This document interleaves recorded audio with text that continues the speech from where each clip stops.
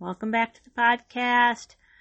And in this month of November, we are going to focus on preaching.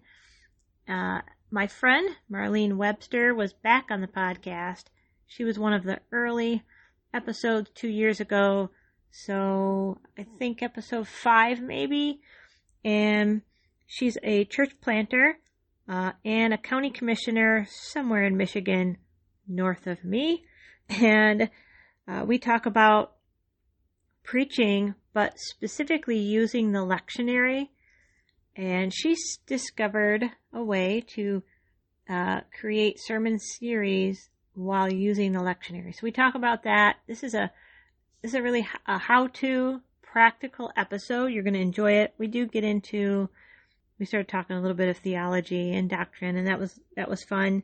One of the big takeaways for me was, that if we're preaching the lectionary, we're going to come across passages that, this would not be our first choice, right?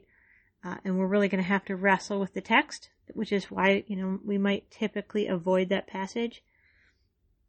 But when we spend time wrestling with the text and the things of God, it actually makes us a better pastor for our people. So I think you're really going to enjoy this episode. And depending on when you listen to this, you still have time to sign up for the preaching lab, which is the 5th and 6th of November. And then we're going to do some more. I'm going to talk a little bit about my own planning, how I write my sermons, how I plan my sermons out for the year, because I tend to plan a little bit further out. And then I have a couple other guests that are going to come on this month also. And then towards the end of the month and in December, we're going to talk about self-care. So if you have questions, comments for either the topic of preaching or self-care, DM me, because I'd like to include those in my episodes. So hang in there. You're coming down to the end of 2020. God's going to help you get through this. We can do it together. We can do hard things, and we will be better because of it. So enjoy the episode.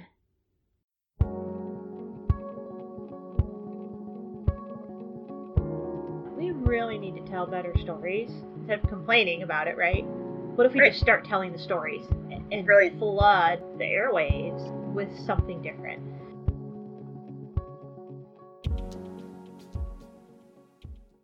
Did you hit the gym already? Yep, sure did. 5:00 every morning. Well, not Wednesdays and not on the weekends. We do Monday, Tuesday, Thursday, Friday. So Wednesdays I have been trying to use as my sleep-in day, although that's gotten to be impossible. And I also just try not to book things on Wednesday morning. Just kind of a little respite. My life's been pretty intense with being a county commissioner in recent weeks. And so just always trying to find a little more rest. That's right. Because the last time you were on the podcast, it was election year. Oh, that's right. Yeah, I got elected and I'm running unopposed this year. Yeah, but now I made some big waves last week. So it's a 2-year, because you got elected as county. Yeah, every 2 years. Yeah. Yeah. Okay. Yeah. I know. I was thinking it was 4-year. So you're running unopposed, but you made waves, huh? Yeah. Anyway, integrity, it matters. Yeah, I don't want to talk about that anymore, but that's where I am. So I've been trying to get a little, honestly, just in general, in the last year, I've been doing a much better job of planning rest into my life. So I'm doing this Wednesday class with Kenneth Tanner. I don't know if you know who he is. He pastors down in your area. He pastors, I think, in Rochester Hills. He's not a Nazarene, but he's just a profound, like, Orthodox type thinker. He's actually I think he pastors a charismatic Episcopal church. Go figure. But it's very liturgical.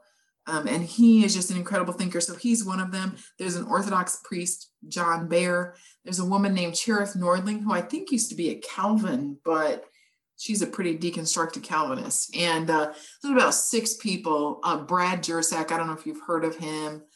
He's a Oh, yeah. former evangelical converted to Orthodox, and they're leading a study of first 26 weeks on the Gospel of John. And so Oh, I have that at noon on Wednesdays. So like Wednesdays is just kind of this little rest and fill up kind of day for me. when did they Especially start that? I think we're in about our 6th week. Oh, I would And love they've closed registration. Oh, it would just blow your mind. that. Is my We'll have favorite. to have a separate conversation where we talk, well, just for starters, we spent one whole week, actually about a week and a half on the prologue. And we always read that verse at Christmas time that says, and the word became flesh and made his dwelling among us. Right. And Father John Baer says, we imagine like a pre-incarnate word, but the word was never pre-incarnate. The word, because for God, there is no time before or time after, that Jesus was always incarnate. And I've heard other people say this, and that if you walk through the sequence of the prologue, in the beginning was the Word, and the Word was with God. He came to his own, and his own did not receive him. As many as received him, he gave them the right to become sons of God. And goes through this whole thing. And then it says, and the Word became flesh and made his dwelling among us. He says that is Jesus dying on the cross and giving his body as the life for the world, like in the Eucharist, so that when we receive the body and blood of Jesus, it says, the Word became flesh and tabernacled in us. Right. And we beheld his glory. I'm like, oh my God. And so then he says that whole prologue is like the theme of a symphony for the whole Gospel of John. In the prologue is everything. He came to his own, and his own did not receive him. As many as received him. And that's what is laid out. The Samaritan woman, it's just laid out all the way through. I get goosebumps just talking about it. It's so incredible. Wow. Yeah. It's my favorite. I mean, I came to faith in reading John's gospel. So, but it's my favorite gospel. It's my favorite. Oh, that's really fun. So is it like a Zoom kind of thing? It's a Zoom thing. There's several hundred people who participate in it from all over the country, and around the world, really. Father John Baer, you could look him up on YouTube. It's really kind of cool because most of the people who are there are deconstructing from Calvinism. And when John Baer talks, and he talks about sort of the glory of God, the glory talked about in the Gospel of John is the cross. The glory is martyrdom. The glory is sacrifice. And that literally the goal of being a follower of Jesus is to die. Well, some of the stuff is really hard for like deconstructed Calvinists. They've kind of come to this as they've deconstructed from Calvinism, which is just so harsh. They've kind of come to a place of almost no requirement, right? And then he says the requirement is that we die. And as I'm listening to him, I'm thinking, this is why, this is so much easier for me because this is John Wesley, which is why John Wesley loved the Eastern Orthodox. John Baer is like one of the leading scholars in the world on second century church fathers and on the Gospel of John. So it is like drinking I can't take notes fast enough. And they record them and then put them up in a Vimeo thing so we can watch them later, because you have to kind of watch them a couple times because it's just too thick. It's awesome. Oh, I'll have to do it. Study is worship for me on Wednesdays at noon. It's awesome. Brad Jersak. Yeah, Jersak. Yeah, I'm reading one of his books right now. Didn't he do one on hell? Mm-hmm. Okay, yeah, I'm reading that, and then I have a couple of them in my to read list, and and it was one of these weird things where I was reading an article and somebody mentioned him, and then I fell down this rabbit hole, in the internet, and I'm like, who is this guy? Where did he come from? And how come he's pretty awesome. Yeah. If you look up John Baer, Behr, he's Scottish. It's kind of fun to listen to him. Yeah. But he has a clip on several clips on YouTube unrelated to the Gospel of John, but his hermeneutic, he says the hermeneutic for the whole entire scripture. And I'm going to talk about that a little in the podcast today, is the passion of Jesus. That the early church fathers interpreted all of scripture as allegory, and that all of it is an allegory for the passion, and that's the lens through which to interpret scripture. It's good stuff. Yeah. He says, and I'm going to say this as part of the podcast too, is that Jesus told who he was exclusively using Old Testament scripture.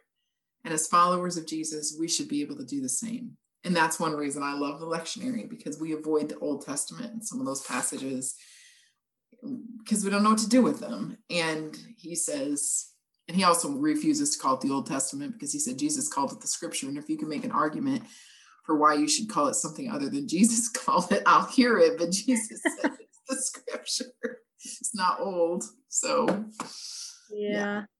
First, I'm trying to say first covenant and use that language more. First and second, or I should say first and New Testament, New Covenant. So it's kind of all in one covenant, really, but it is expressed maybe differently, but yeah, fulfilled, really, right? New covenant is the fulfilled covenant. All right, well, let's talk about lectionary. I'm making November preaching month. I saw that on the podcast. Yeah, so you get to start it off. Okay. With the lectionary, and I think there are more people who are beginning to use the lectionary, but I think there's still plenty who just don't even understand it. They don't know what it is. They don't know where to find it. They certainly don't know. Like one of the things that you mentioned I thought was fascinating is that you make series out of it. Because I've looked at it and I'm just so I'm a serious person. I just want to be able to plan ahead, and kind of. I love to talk about how I do that. Well, so let's start with just talk about what it is, where you find it. Okay. And yeah. Well, the lectionary is a 3-year cycle of readings that includes every week a reading from Old Testament scripture, a psalm, a reading from an epistle, usually something in the New Testament, not one of the Gospels, and then a gospel reading. And each year, it's in a 3-year cycle, year A, B, and C. So year A is Matthew, B is Mark, C is Luke. And then John is dispersed through them in some of the special seasons like Easter and Lent and other time, Pentecost and those kinds of things. So there are lots of places. I mean, you just Google. The place I usually go is Vanderbilt Divinity Lectionary Library. And they have in several formats. I like to go through every few months, about every 3 months. They have a PDF format that has all 4 of the texts on it, and usually some sort of artwork, which I think is kind of cool, that kind of represents the theme. And I print those. There's also a site called The Text This Week, which has been an awesome resource. The woman who runs it has some challenges going on in her life right now, and she's not updating it as much as she did, but it would take the text every week and every resource that she could find that was related to that text from a broad, very, very broad spectrum of theological perspectives, very liberal all the way to church fathers. Whoever wrote anything or gave any suggestions about this text, they're all there. So that's a really neat resource. And usually songs and not a lot of them are hymns and those kinds of things, but a lot of times a hymn will trigger another song that we know. So there's just a lot of resources. So that's kind of the overview of where it is and how you find it. And also on the Text This Week, they have it indexed by scripture. So like sometimes I'll find something really awesome about, I just was looking at Revelation as a result of that Gospel of John class, and thought, man, I can't wait to preach on Revelation again. When is that coming up in the lectionary? So at the Text This Week, I can go click on the book of Revelation and it'll show me what weeks and months that's coming up. Unfortunately, it's about 1.5 years away. We're about halfway back to it. So I got to wait, give me some time to build my stuff up. But that's what it is. I'll make sure that those get in the Vanderbilt and then the Text This Week. I'll put that in the show notes and stuff. And so, how did you get started? Did you always preach lectionary? I've been a lectionary preacher for the 8 years that I've been a lead pastor. I can't remember exactly how I got started. I think I had some colleagues who might have started also a little while I was working on my master's at NNU. Honestly, when I was a children's pastor, I started playing around with using the lectionary, sometimes even in children's ministry. So it's just sort of grown on me over time. I was raised in a very conservative evangelical church, much more conservative than the Church of the Nazarene. And the thought of not sort of week by week kind of sticking your finger up in the air and seeing which way the wind is blowing and what God wants you to preach, just if it was planned too far ahead, it couldn't possibly be the Holy Spirit. So it was a big change for me to pick up the lectionary. And now that I have, I went off lectionary this summer for several weeks, probably about 8 weeks at, actually it was 12, at City Church. And so I came back to it the first week of October, and it was like breathing again. It was just so refreshing to me to have, to look at all 4 of those texts and see how they speak with one voice, and how there's so much life. For me, there's life in that. And the reason that I love the lectionary now is because, well, there's kind of 2 things. Like you said, you like to plan ahead. Nothing like planning ahead, like being able to know 18 years from now, on this Sunday, what will I preach? I could know that, right? Not exactly, but that's a thing. But also, I think deeper than that is that if I'm always picking the text, I have my biases. I have my preferred ways of being. And I'm going to pick things I like. And if I'm having a rough week, I'm going to pick something easy, right? Yeah. What can I preach that's the slow, low pitch today? And the lectionary, instead of me sort of taking the text and wrestling it to say what I need it to say, is that I find as I read the text, and sometimes I'll come to one and think, I'm not preaching this. I mean, this coming Sundays is, you lay heavy burdens on people's backs and don't do a finger to lift them, the whole Jesus and the Pharisees kind of thing. And so I'm still wrestling with that to see where I'm going. And I find that there comes a point then as I'm prepping that the text has wrestled me, because it's not what I would have picked. If I pick it, I'm not going to pick something that will wrestle me. Mm-hmm. Just so life-giving, really, and has been transformative for me as a preacher, not just in my task of preaching, but as a person in my own formation, to be forced to look at scriptures I might otherwise look over. Yeah. And when you preach on, so do you just, because there's 4, I mean, mm-hmm. I have a Catholic background, so I know, I understand the lectionary, but do you just choose one, or do you try to weave all of them in? So I use all of them in the service. Typically, I preach from the gospel, although in recent weeks, especially because of this Gospel of John class that I'm in, I'm thinking, and I know other lectionary preachers who really pay a lot more attention to the Old Testament writings, and I want to start doing that more. The reality is that with 4 texts in every Sunday for 3 years, you could go 12 years and never repeat a text for a sermon. Sometimes usually whatever text I've picked, I don't try to like smash all 4 of them together in one sermon, but I'll remember what we heard when we heard the Exodus reading this morning. What kind of God does that tell us about?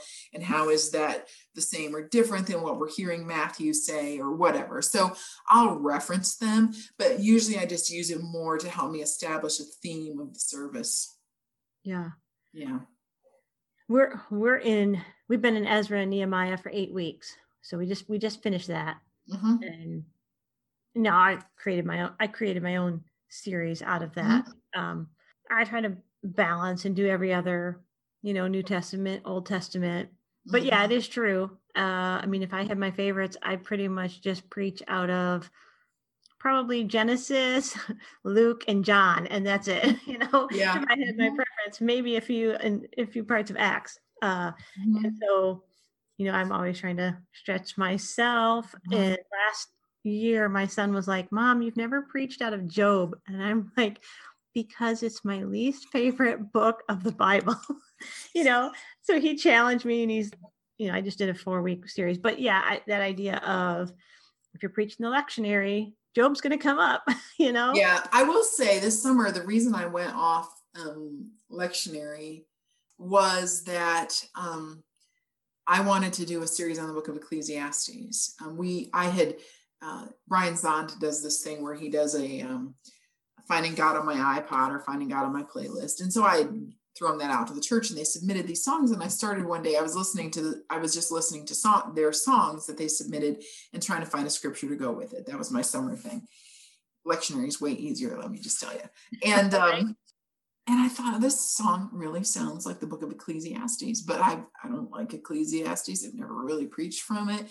And so I went and found a book on the book of Ecclesiastes and started reading that book. And it was so fresh. It was so, it was something like living life with, beginning with the end in mind kind of thing. Right. And it totally changed. We spent about 8 weeks in Ecclesiastes.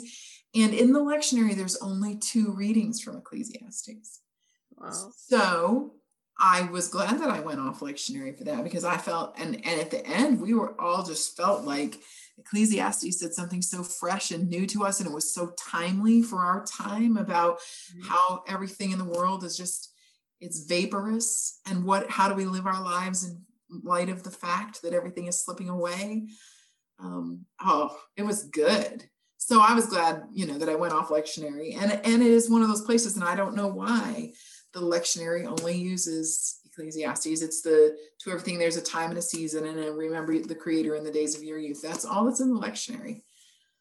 And even when I do go off lectionary, like that one, I went and did that book search thing to try to find what other texts are connected to the Ecclesiastes reading that I could use in worship, and it's just not there. So the lectionary does ignore big chunks of some books, which is why it's good to go off lectionary sometimes. Yeah. All right. Now, I am fascinated about how you create sermon series, because that's my big thing. Like, once I discovered, because you can do a big chunk of work up front, and so especially like your background, your context, that kind of stuff. So you can do a big chunk up front that you spread out over several weeks.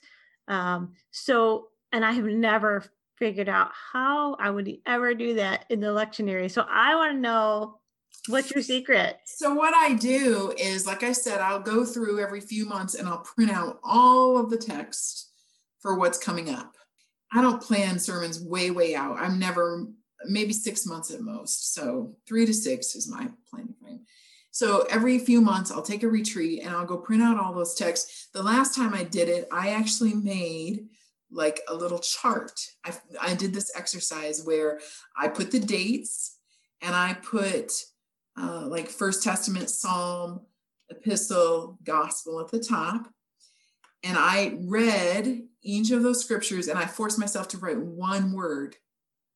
Summarize the Old Testament reading in one word: glory, help, whatever. So I went all the way across like that, so that at the end I had 4 words about each Sunday, right? And then when you do that, you start to see themes emerge, because you're reading straight through certain passages. Like you're reading straight through Matthew, you're reading straight through Exodus. It doesn't jump all over. You're going straight through a book. And usually there's a similar kind of thing. So I'll give you an example of that. After Easter this past year, the epistle reading was 1 Peter. And so I did a series on finding hope in a world of hurt, because that's the theme of 1 Peter. And I just preached from 1 Peter and so I made a series out of that. Last year in Matthew, back in the beginning of this year, which seems like it was 100 years ago now, but in like February, March, it was the Sermon on the Mount. We were early in Matthew. And so I made that into a series about living right side up in an upside down world. So I just took what scripture was there and tried to put a theme across it and then preach that way. So you have to, if you look 1 week at a time at the lectionary, that's not going to happen. But if you read 12 weeks, take a day and read all the scriptures for all 12 weeks and make some notes, however you choose to do that, then you start to see some chunks like, oh, in this month, I could do a series right here. Right. I could do a series on this.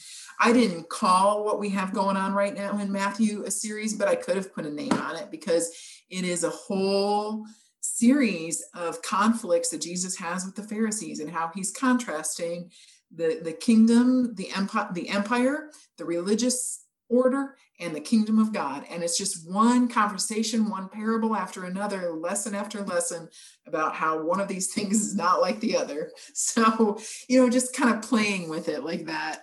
That's how I come up with series. So you can either identify, like the epistles make it easy. Usually the epistles only last 5 or 6 weeks. So if you preach from the epistle, you can usually, the epistles are pretty themed themselves. There's a general theme to each epistle, so you could pull that out. And then pretty much the chunks of the Gospels are pretty themed too. So that's how I do that. I mean, I had so many questions, and you. Well, I made a little list this morning. Let me tell you what my list is. Why I preach the lectionary. Okay. So I have a few of those, and then you can pull out what you want from this. One is that the lectionary is arranged. So beginning with Advent until Pentecost, we're looking primarily at the nature of God. You're looking at the events in the life of Christ, from his birth to the ascension and to the sending of the Holy Spirit. You get a big picture of Father, Son, and Holy Spirit and what the nature of God is. So to me, I think of that as like the breathing in. We're being pulled into God, and we're getting an idea of what his nature is like. And then at Pentecost, we get breathed out into the world. So the second half of the lectionary then is the life of the church. How then shall we live? And so that happened. I love that rhythm. It's right. a beautiful rhythm, and it fits with all of the seasons and events in the life of Jesus, the things that we celebrate that we call holidays. So that's one reason I love that rhythm of the lectionary. I also love that it forces us, and we've already talked about this, to look at the whole of Scripture, to make the connections between the Second Testament and the First Testament, and to see those where sometimes we overlook them because we pick one or the other. And even if you don't preach from both of them in a Sunday, that text has still been read and people can make connections. Yeah. And I've already mentioned how the text wrestles me. That's a really important one, that I don't get to pick my favorite passages, but I have to choose some of the texts that I would go, not this week. Right. But another reason I love the lectionary is because it excuses me from having to take blame for what I preach. Right. So right now, 2 weeks ago, give to Caesar what is Caesar's, give to God's what is God's. Hey, I didn't make that up. Right. That's the lectionary. You can take that up with Jesus. I didn't choose to preach a political message. He said that, not me. And it's beautiful. It's beautiful to me that pretty much every year, because you're always coming toward the end of the gospel around election time, and there's always this conflict because Jesus is about to be crucified. So whether you're in Matthew, Mark, or Luke, around election time, we got something to say. And because I have faithfully followed the lectionary right up to that point, I just am going to the next week, right? And so nobody can say I'm trying to be political because I'm just preaching the lectionary. And I have found so many times that the lectionary just somehow fits what is happening with us. It's like First Peter. What better book could you read during a pandemic than First Peter, about people suffering and finding hope in Christ in the middle of their suffering? Yeah, their suffering was martyrdom, which is different than ours, although we think it's the same. But but it's really beautiful how that works out. And so I can lean on the lectionary then and just say, this is the word of God for the people of God. I didn't pick it. Right. Yeah, I do my planning at the end of December. Well, actually kind of like that week between Christmas and New Year. And so I plan out. So like when I got up to preach out of Ezra and Nehemiah, I'm like, look, I had this written in January, so I don't want to hear anything about, like that same kind of thing. If you're in a lectionary, you can just, well, this is what it is. Yeah. Yeah, I love that. So you don't plan that far out? How far out do you plan for your series? Well, it depends. So my planning obviously happens in different stages of, 3 to 6 months out, I know what the major theme is going to be. And maybe even a series, if I've decided to make a series out of it. and then kind of narrowing it down as I get closer. So, you know, I do plan week to week. I mean, I don't do outlines or anything until I usually try to do a draft Monday or Tuesday. You know, so read commentaries, listen to some preachers on Monday. So the real solid planning happens in that week. And one of the reasons I do that is because I want it to be super relevant. Oh yeah. To what's happening right now. So, yeah. So nailing it way down doesn't happen until the week. But, you know, some things I'm already looking out, like I said, the Revelation thing, I already know that a year and a half from now, when we get to that chunk of the lectionary where it's going to be Revelation, I'm going to preach on that. And I'm reading a book right now that's going to be my material for that. So in that sense, I'm planning a year and a half for that series. So right. It depends on what I find. I also started a thing one time. I have a spreadsheet that has every book in the Bible and the chapters like as a tab. So if I find a resource or something, I can plug it into that spreadsheet.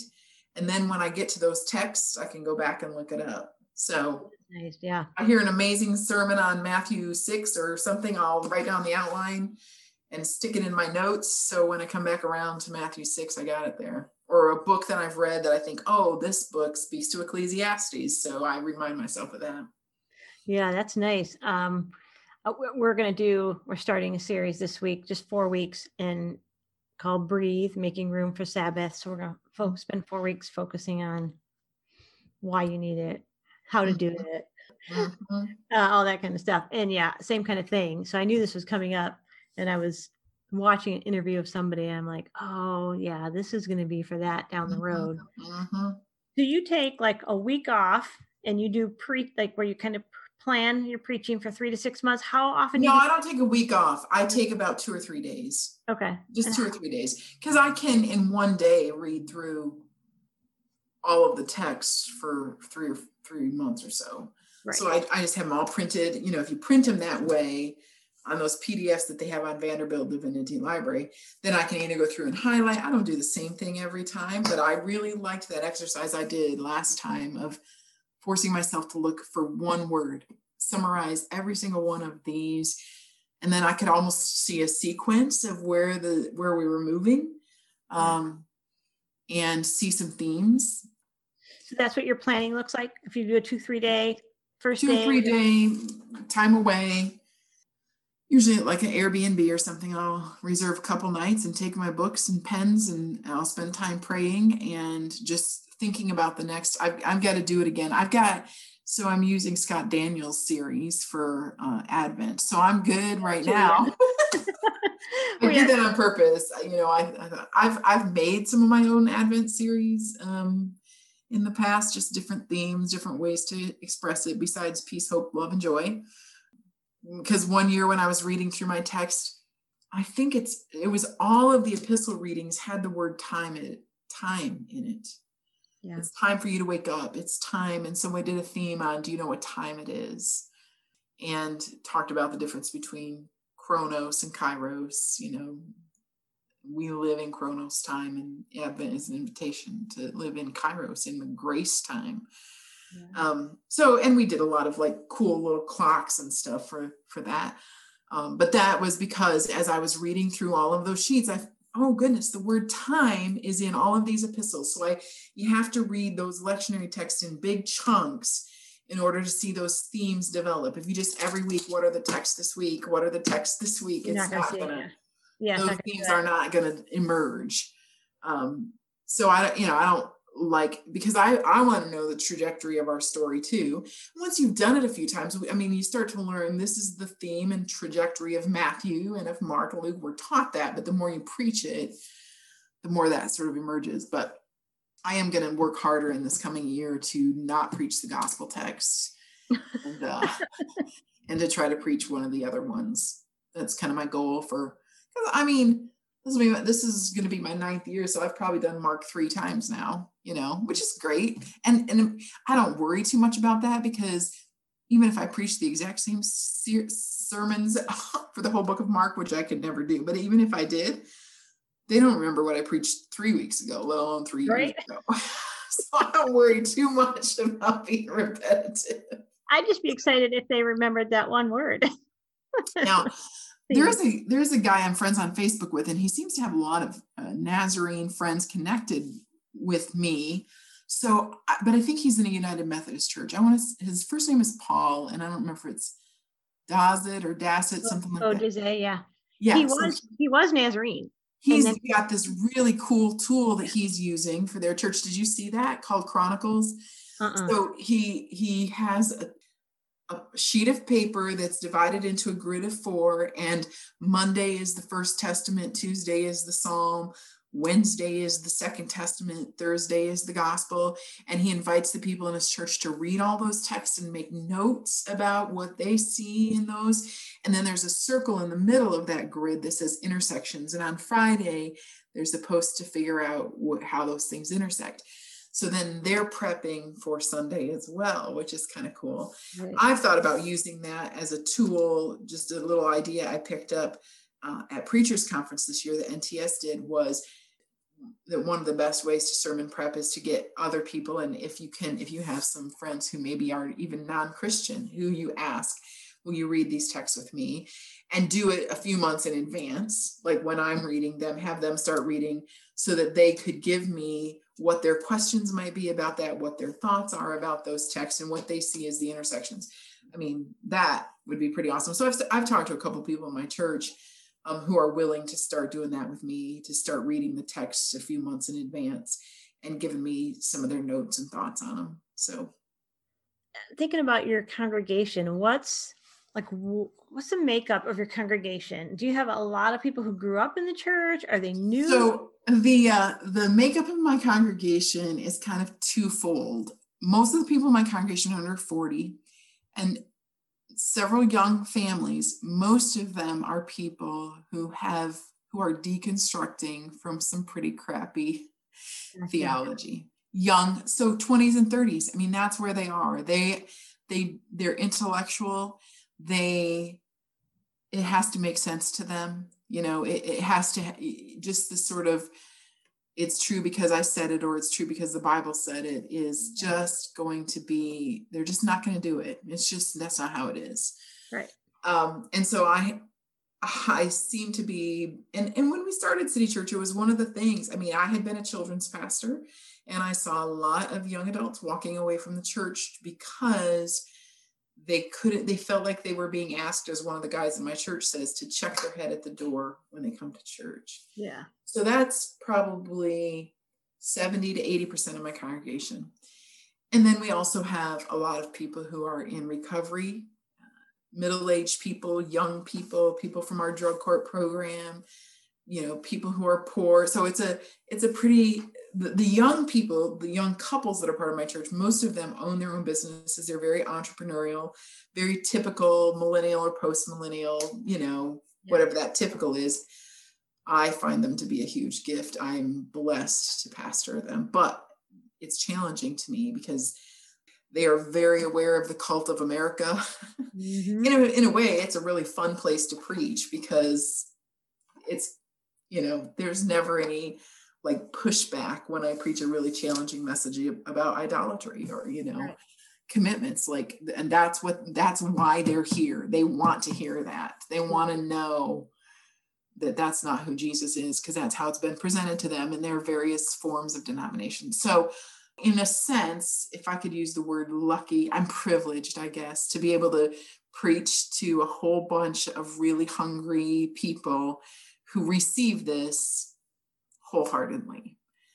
And I get that there are people in more traditional churches that would, if they preached what I preach, would probably have to write letters of resignation. I get it. And that's why you and I are church. That's why we do what we do. I tell my DS all the time, don't you ever put me back in a regular church. I can't do it. I can't do it. But it's fun, you know, it's because they read on their own. They're reading the books that I'm reading. And they bring their own challenges and whatever. So I don't get to phone it in, that's for sure, because I have an aware congregation that's wrestling with this stuff. So Yeah. I'm trying to figure out what the new makeup of my congregation is. Like I knew what it was pre-COVID, I and know. so many are, even though we were back to in person, so many are online, Mm-hmm. that I don't really know who am I preaching to.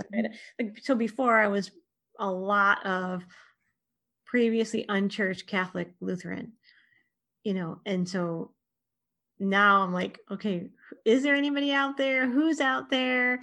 Yeah, that kind of thing. Mm-hmm. Uh, and then the people I have in person, they're more evangelical, grew up in the church, et cetera, et cetera. So how I'm preaching is, I don't know, I'm just still trying to uh, navigate it and analyze. Are they receiving it? you know, because I'm still kind of preaching the same way, but I'm feeling like, I don't know. I guess I need to. It is weird. I mean, it was such a relief to be back in person just for having human interaction. I think one of the things I became most aware of during the pandemic is what a dynamic process preaching is. It is not me just delivering a word. It is an exchange that happens between pastor and listeners, preacher and listeners, and without that active listening on the other side, it's just hard. It's hard work to preach to a camera. Even when we came back in person for a while, we were broadcasting. I had my laptop in front of me because we had a camera on it. And we ended up just putting everything kind of aside, and the online people got a side view of me. But I needed to see people. I don't want to look at a machine while I am preaching, Right. Now we're back inside and we have a camera mounted, so it all works out. And even if things shut down again, which I think they might, I'm still going to preach from the church, and I'm still going to invite 5 people or whatever, have families rotate and each of you come once a week or something. Yeah, I pretty much said if we have to shut down again, we'll broadcast from this location, and I'll just have the staff, because I'm not doing that again. That was so bad. And I'm an introvert, so you'd think I would be cool with it. No, I would get off Sunday morning and have to go, like, immediately went and laid down. So exhausting. So I can't even imagine how much more it would have been for you. And my mom, who we just have recently put in, she's now in assisted living, but she has dementia, and part of her dementia involved some pretty crazy delusions about me being a murderer and I was going to be taken to prison and all this. So I'm preaching from my home on Sunday mornings with the thought in my head that any minute my mom's going to burst in and say some crazy thing. Oh, the grace that sustained it. And then, you think, why am I so exhausted? For a long time, I was just going. Like we don't miss a beat. We just kept going. And then by the time I got to August, I was like, I just feel like I've lived about 3 years and about 6 months right now. It's just, right now is good. Just trying to keep in my mind that we might be going back into some form of shutdown and preparing for that. And just trying to imagine the seasons that we love of Advent and Christmas and everything being disembodied. It's a little weird. Right. Talk about the incarnation in a disembodied world. So weird.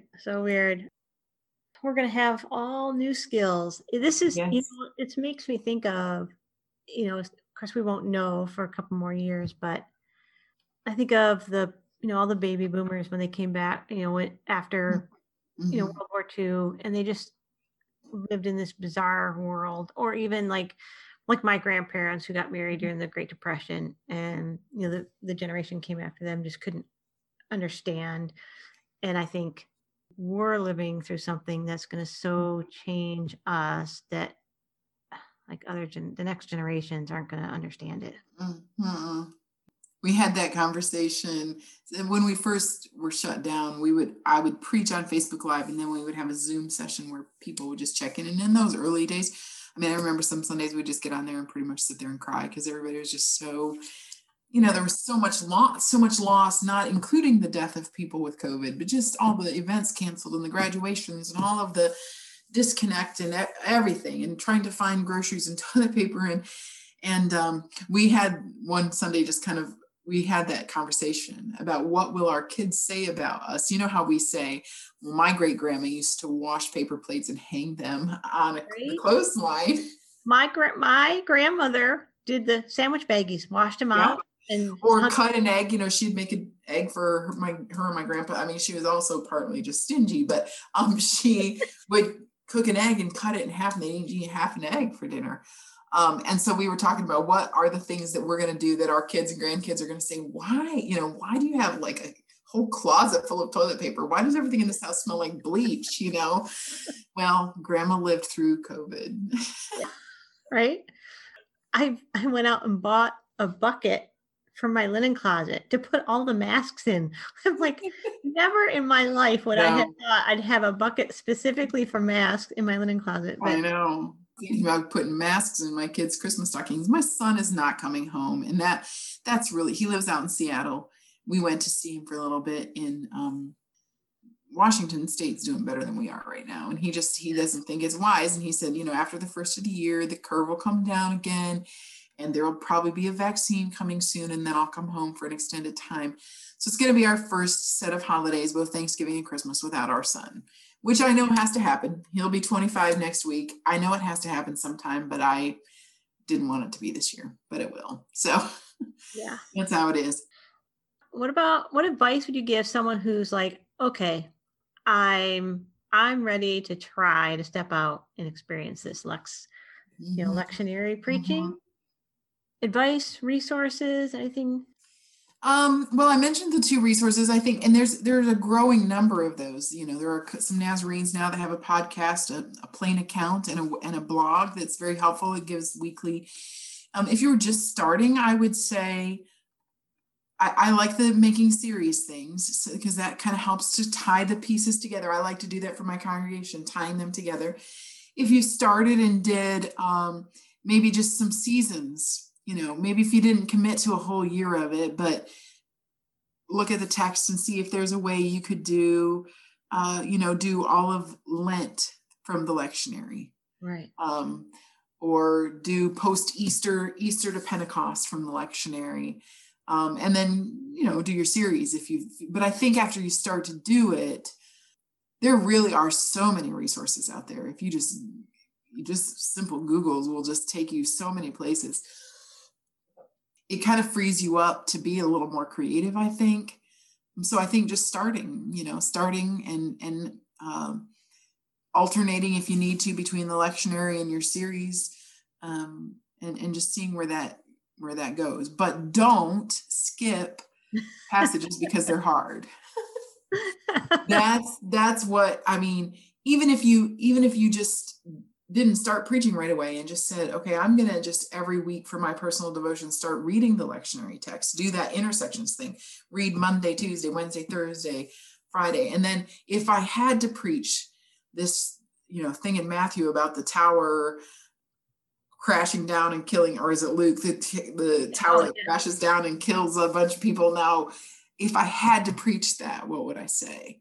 And once you start wrestling with that, I think you'll see why preaching lectionary is, I feel like not preaching lectionary, I can do really good work for my congregation preaching series, but I feel like preaching from the lectionary becomes very formative and transformative for me, because it forces me to reconcile myself with the word in a way that just picking what I'm going to preach doesn't. So, yeah. Do you want us to pray that you get reelected or not? I'm running unopposed, so I am reelected. I'm good. Pray, I think praying that everywhere, I think there's a lack of true leadership in the world. Right. We are like sheep without shepherds right now. Yeah. People, the integrity, the example that we would think of in a leader. Now, so for me, like Ronald Reagan, as I've grown up, I've learned his policies are probably not something of which I would now approve. But I remember him as a young adult. I remember thinking how much dignity he had and how much respect he had. And that's just gone. Like it is beyond juvenile, on the national level, on the local level. And I always think about the verse that says, when the righteous rule, the people rejoice. Right. And when there's so much sadness and oppression and unrest, it's because we are not being ruled by people whose lives are rightly ordered. And so I pray for that in our leadership, that true leadership would emerge, not this sort of warmongering, stirring things up kind of thing, but true, authentic authority, the kind that comes from God, would emerge. Right.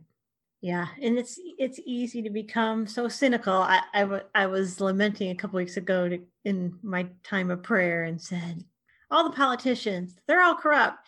And God's like, what about your friend Marlene? Okay, but not her.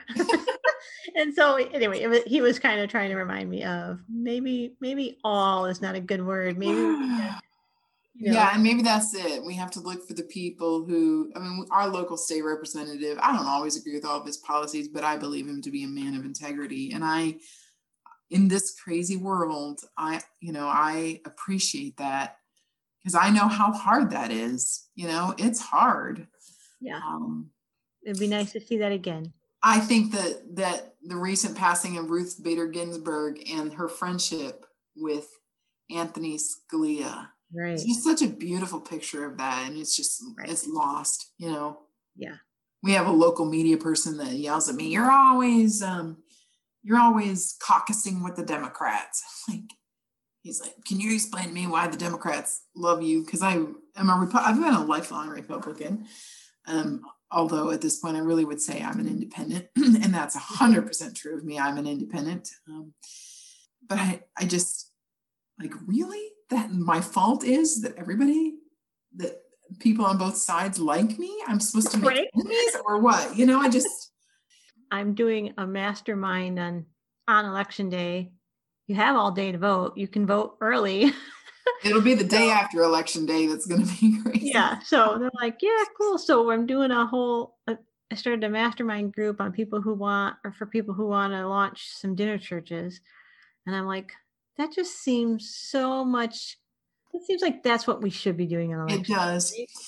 It does. My brother and I had this conversation because, the early Christians didn't participate in their government and I've told my congregation over and over, and I'll probably tell them again this week, whoever you go in and vote for doesn't make you Christian or non-Christian to vote for them. And whoever you vote for, walk out and repent. Right? That you had to pick something that was less than perfect because, I don't care who I vote for. I'm sorry, Jesus, that this, And so my brother and I were having the conversation. It was sort of the 80s, 70s, 80s, 90s Christians said, we have to, the Republican Party luring us in with pro-life movement and we have to vote, and this is our civic responsibility. I don't know if it is. I don't know. And he said, maybe we should just find ways to serve, find ways to build the kingdom on election day. We belong to something different. Let's participate in that on election day, Ugh. Yeah, I think that the best thing we could do on election day is to do some kingdom work. Mm-hmm. And serve communion. Maybe I should stand out in front of my church and serve communion. Right? Something, Wow. That's not a bad idea. Build a confession booth and open that up. That seems like that'd be more appropriate. As I was looking at my absentee ballot, I'm like, oh, Lord, have mercy. Forgive me for all of my sins. Yeah.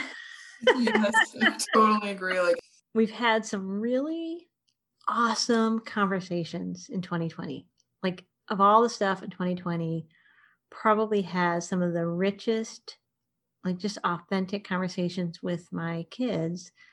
Not just them with me, but me with them. And I'm taking that away. I'm like, of all the things in 2020 that have really, really sucked,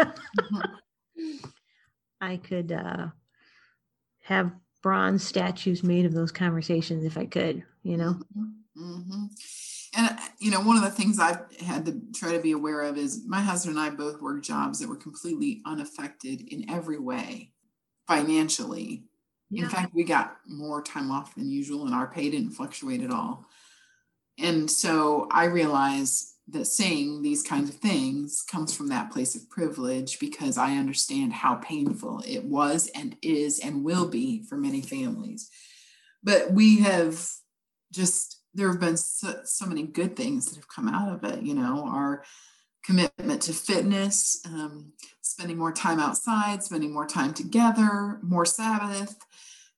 I sort of have felt like, for me, this is sort of like Jubilee. A lot of people are complaining about, the businesses are shutting. And I feel for that, but also we always just think more, better, add. We never do subtraction. Right. And I sort of feel like that COVID has forced us into some subtraction that's similar to it's not the same, but the idea of hitting a reset every 50 years is not a bad plan. Right. Ironically, I turned 50 to COVID, so it wasn't quite the Jubilee year for me, but I did find once we got through Easter, I kind of same kind of thing. You're going, and then you just crashed. And I'm really good about my Sabbath, but I found halfway through the week, I have to take a half a day. Like Thursdays, usually I have to take a half a day. And at first I was like, I just felt guilty. Mm-hmm. And then I said, I'm not going to carry that. I'm not going to carry that. Mm-hmm. Nobody's experienced this before. Nobody alive has been here. And I just finally gave myself permission. And that's probably been the most freeing. Yeah, I told my husband the other day, I said, I finally, all these years I've talked about it, but I have finally made it part of my life that it's really true that the more rested I am and the more time I spend away, the better pastor that I am for my church. And so I'm done apologizing about it.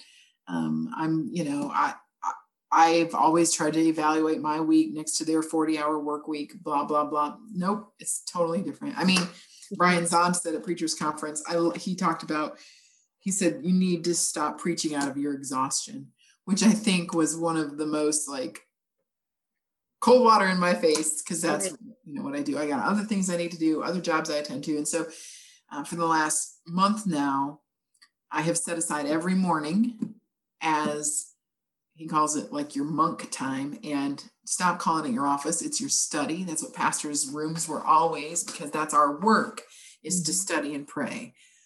So I try to keep mornings themed around that. This morning I've been sitting here working on my Sunday stuff, and then other phone calls, emails, whatever can happen after 11 o'clock. But the first hours of the day have to go to the most important task. So, yeah.